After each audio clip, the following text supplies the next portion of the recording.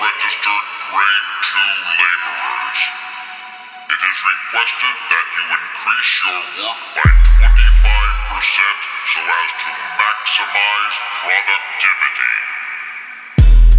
If you are found to be exceeding your allotted labor entitlement, your work permit will be revoked. I repeat, to all registered Grade 2 laborers, it is requested that you increase your work by 25% so as to maximize productivity. If you are found to be exceeding your allotted labor entitlement, your work permit will be revoked.